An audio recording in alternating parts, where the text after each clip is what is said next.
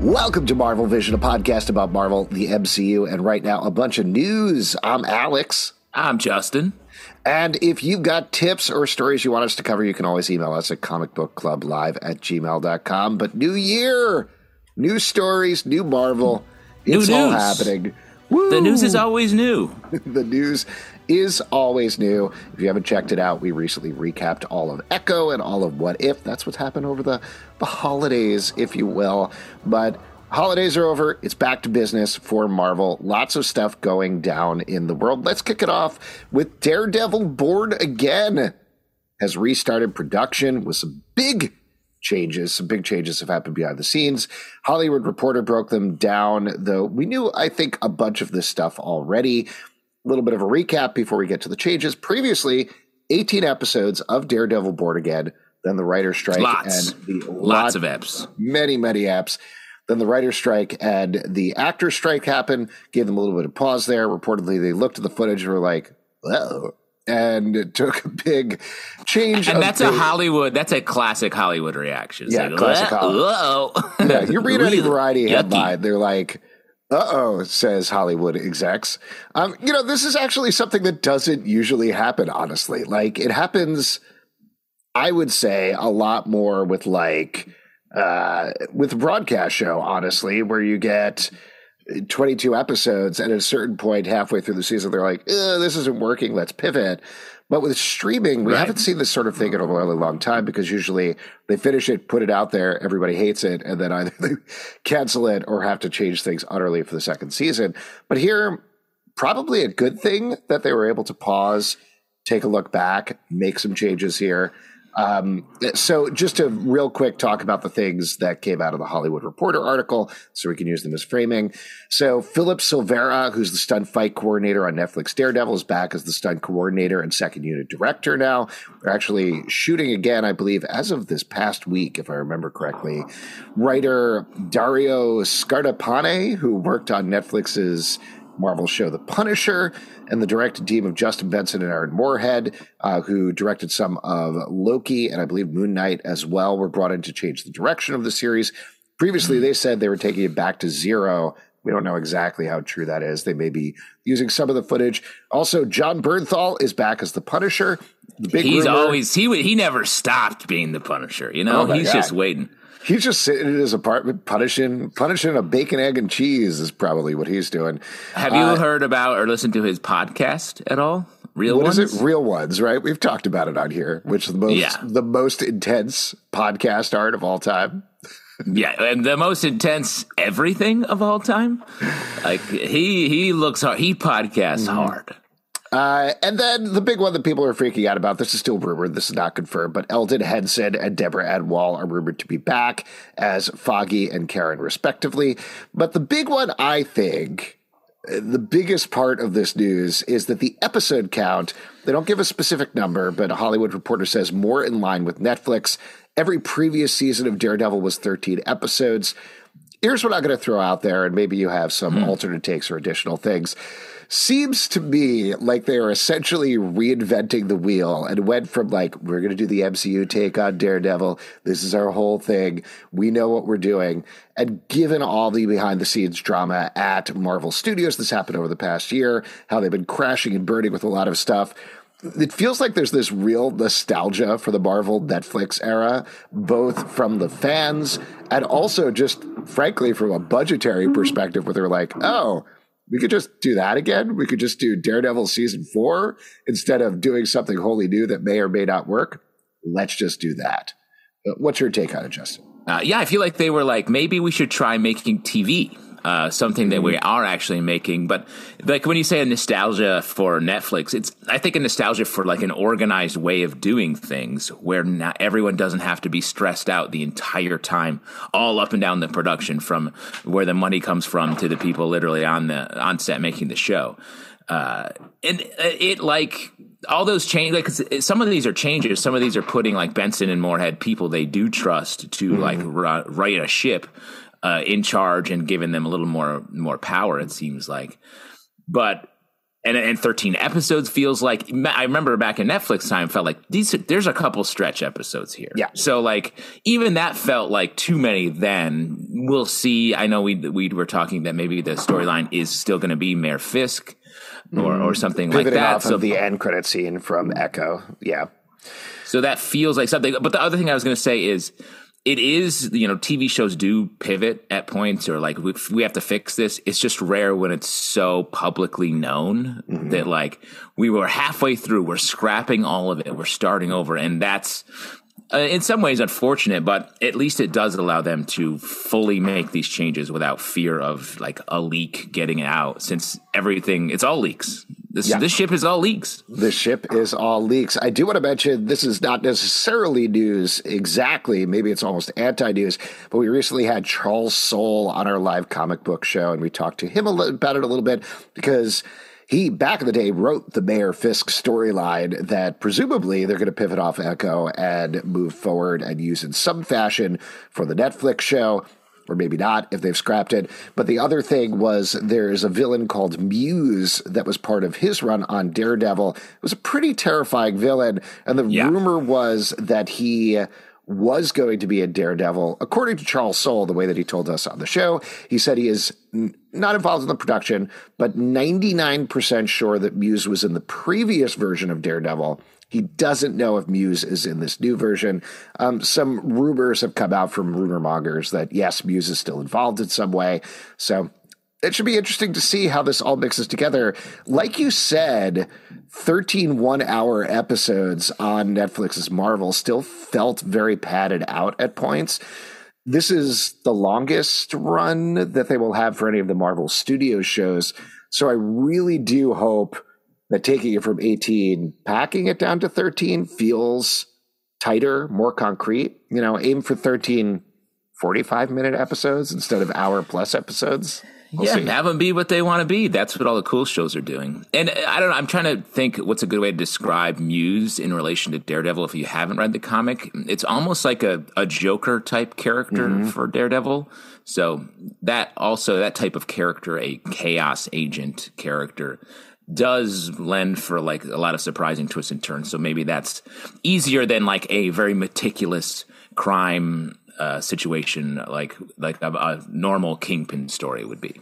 Yeah, that all said, and we talked about this a little bit on the Echo podcast, and then we can move on and talk a little bit more about Echo. But if they do the Mayor Fisk storyline where Wilson is running, I call him Wilson. Wilson, of course. Yeah, he's like almost like a neighbor named Wilson. Totally. In some ways. If you have him running for mayor of New York, winning, which is what happened in the comic books, and then ultimately getting taken down per the Devil's Reign storyline, which was not written by Charles Soule, that was written by Chip Zdarsky, that's a pretty good 3-act structure for a TV show. I can see that happening, and I kind of hope they go for that. That also gives them room to throw in characters like Muse, like the Punisher, maybe have a real arc for Foggy and Karen, if that's what they want to do in there as well. What I'm most curious about is what they do with Daredevil. Like, how do you center Daredevil there? What is the emotional arc for him over the course of the season? Because so much was done in the first 3 seasons of the TV show. Where does he go next? Where do they take him? Yeah. Maybe to a funny place. I don't know. Let's get some fun in there. I mean, I do think it has to be different. Like, what are the essential things you want to keep? Hallway fights? And maybe, I don't know, what else is the real takeaway, and Charlie Cox in the role. So it's like, maybe that's all you need to keep, and you make some changes. Yeah. We'll see what happens. Let's move on to the diciest news item that I included in this rundown. Echo, according to Marvel and Disney, debuted at number 1 on Disney Plus and Hulu, whatever that means. This sort of thing drives me insane when they say this. They're like, it was number 1 compared to what? Like, what is your scale here? There are no numbers provided. So good for them, I guess, but doesn't mean anything. Being number 1 on their service, I think probably all new things with any sort of like interest are number 1 for some amount of time in some way that you can claim that. I also think the difference of them debuting it on Disney Plus and Hulu probably did make it genuinely a bigger deal than it was going to be before. Because how many Marvel things have gone directly to Hulu besides the old Hulu Marvel shows that we don't really talk about much anymore. Yeah, they've been doing some, I don't know, what you would call it, co-airing type things before with other shows, but the big deal here in terms of numbers is compare that to Percy Jackson and the Olympians, which is coming out on Disney Plus at the same time, and also I think debuted an episode on Hulu, if I remember correctly, but they sent out press releases with the number of viewers that watched that show. They did not do that for Echo. So... yeah. 5 episodes debuting all at the same time. If they're measuring it on hours watched or whatever, minutes watched, of course it's going to be at number 1. The better thing that I think kind of points back to this Daredevil direction we're talking about is, this was also in the THR article, but they said there was a little bit of a halo effect where Hawkeye, Punisher, and Daredevil all had a little bit of a bump on the services as well in terms of people watching them. Again, we don't know the numbers or anything like that, but that's what a streaming service wants, is they want people to watch something and then watch something else and keep watching those things.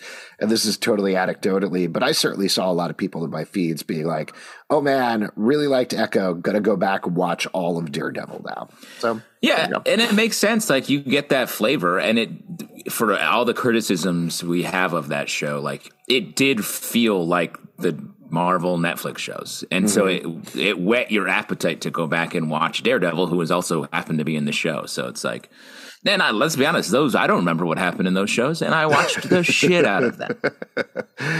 Wait, I want to ask you a bigger question, though, that I was thinking about a little bit this morning in terms of the arc of the MCU. This is something we've talked about incessantly on the podcast, but and people have talked about incessantly online, but where do you think Echo lies in terms of righting that Marvel ship?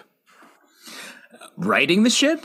Yeah, or not. This feels like the last lifeboat coming off the ship that's gone down. They're like, you know what? Let's let this boat go. Let's let this boat try to get away or whatever. And they're like, oh, there's a couple leaks in this boat too. Hurry.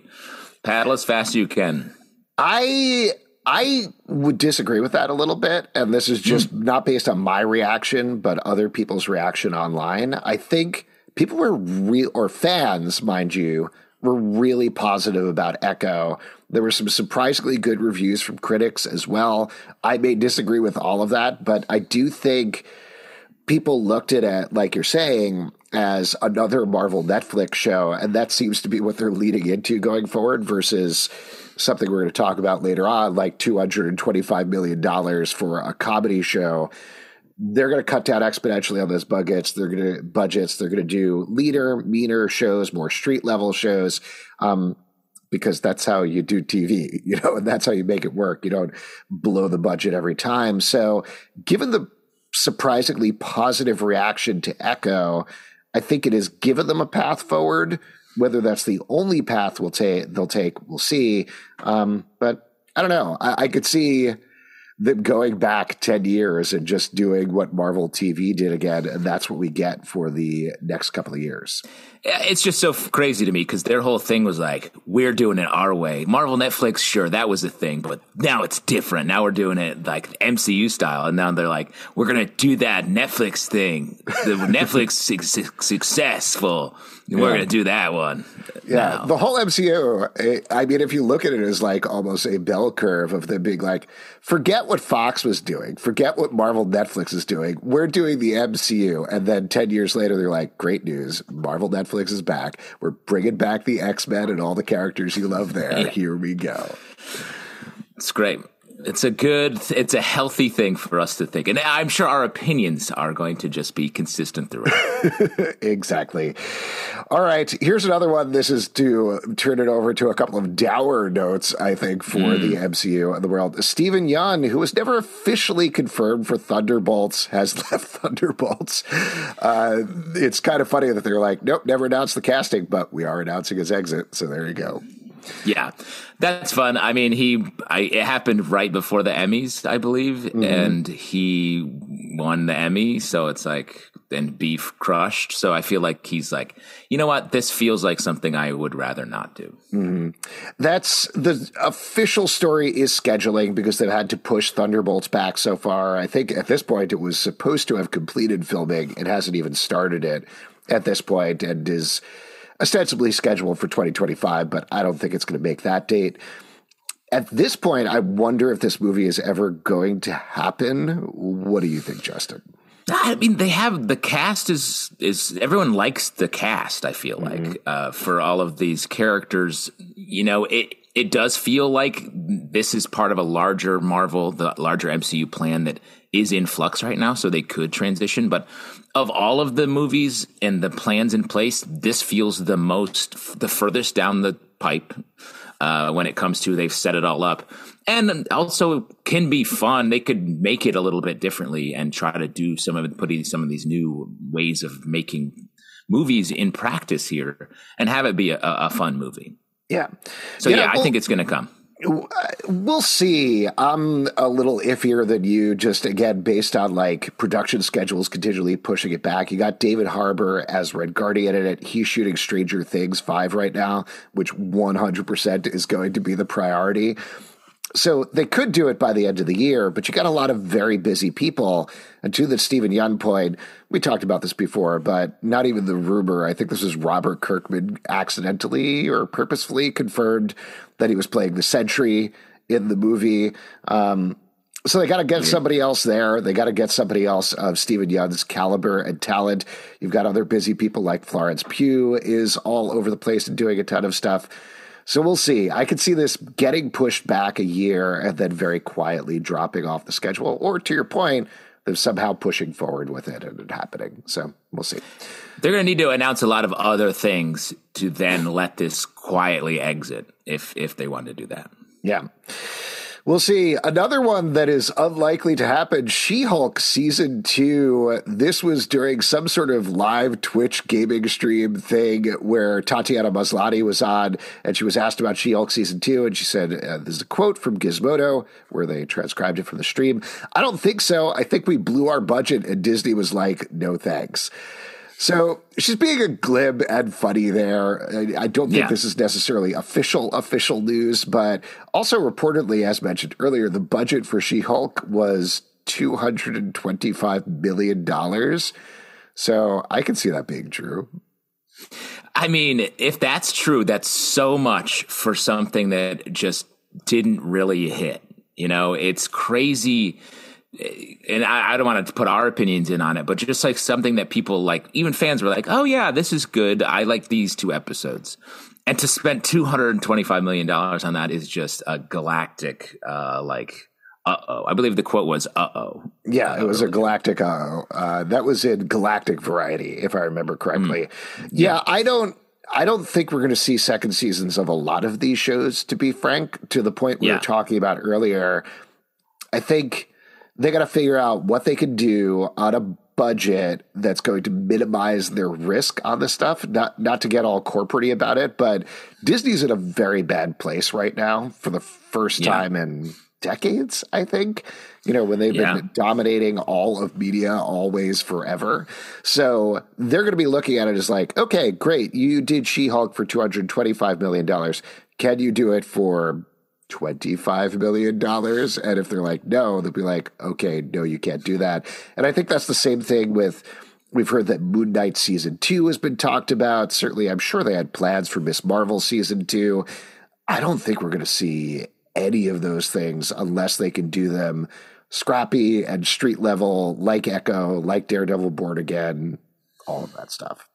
Well, it's like, to use some Marvel language, they had to prune the timeline here a bit, and all of these were broken. So now they need to let the timeline go for a minute and see what is working and then go from there. And also, just from a deal-making perspective, if all the money all these people were making when it was huge budgets, their agents and reps aren't going to let them come back for less. It just doesn't work that way. So it's going to have to be like hard cutoffs and then resets to then see what the move is. I mean, that was a large part of the initial MCU, right? In terms of getting people way too cheap with the promise that they'd get several movies, TV show appearances, have careers for a while. I don't think it was good business practice. It was not nice. They were certainly cheating people out of a lot of money, but it led to a place where eventually Robert Downey Jr. was the one getting, I don't know, it was like $35 million to star in 3 movies or something like that. Plus, he was getting back end money off of all of those movies. And I think, it was always nice when it was like, all these big stars want to do Marvel movies as if they love the superhero universe. It was like, no, this is like the best job to get in Hollywood for, 10 years, where you come in, even if you're coming in for small money, you have like these incentives in your deal. It's just like being an NFL player or something where it unlocks and you do the 3rd movie and you're making just suddenly a fortune. So like, that's why it was such a thing. And they just can't do business that way if these movies aren't succeeding on the scale they used to be. Well, they also pivoted from people who were mostly on the cusp or needed to do a Marvel movie to really bump them to the next level to movie stars. Like that's what they did about 10 years in, is they started getting people. I love Tatiana Maslany. I don't think she's there, but I'd throw like Oscar Isaac, bringing him in for Moon Knight. He's already a star. He's already a movie star. And then you're putting him in Moon Knight versus back in the day, it would be somebody like, I don't know, Jacob Elordi, who was on the cusp of bigger things and just like, great, now he's a Marvel superhero.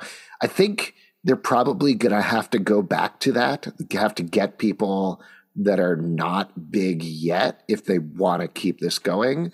And a lot of that comes down to casting and identifying talent and figuring out how to talk to talent and work with talent.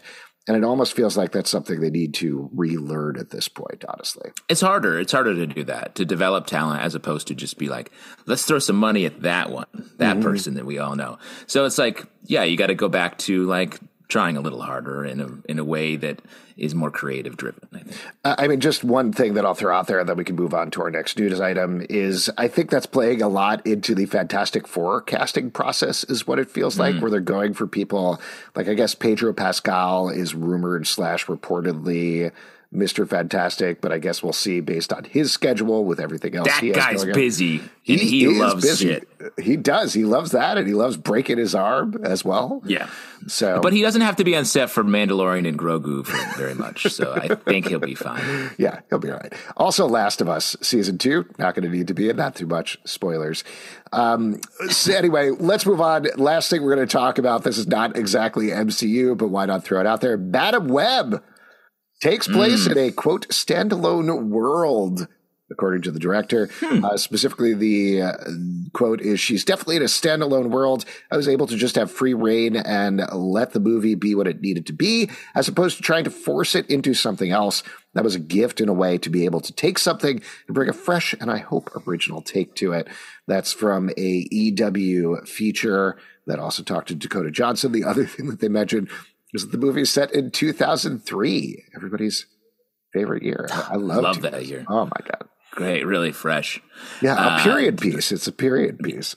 Yeah, exactly. That's what it feels like to grow up, I guess, is where you're like, oh, this was set when I was already this age, it feels like. But this, I think this is good news. I actually think this helps some of the things that I've been talking about with this movie, where like, it does feel like they can be a little bit weirder with it and make it something different. We don't have to follow all the, like, okay, well, we're setting up these 2 Spider-Woman movies and this Madam Web spinoff, whatever.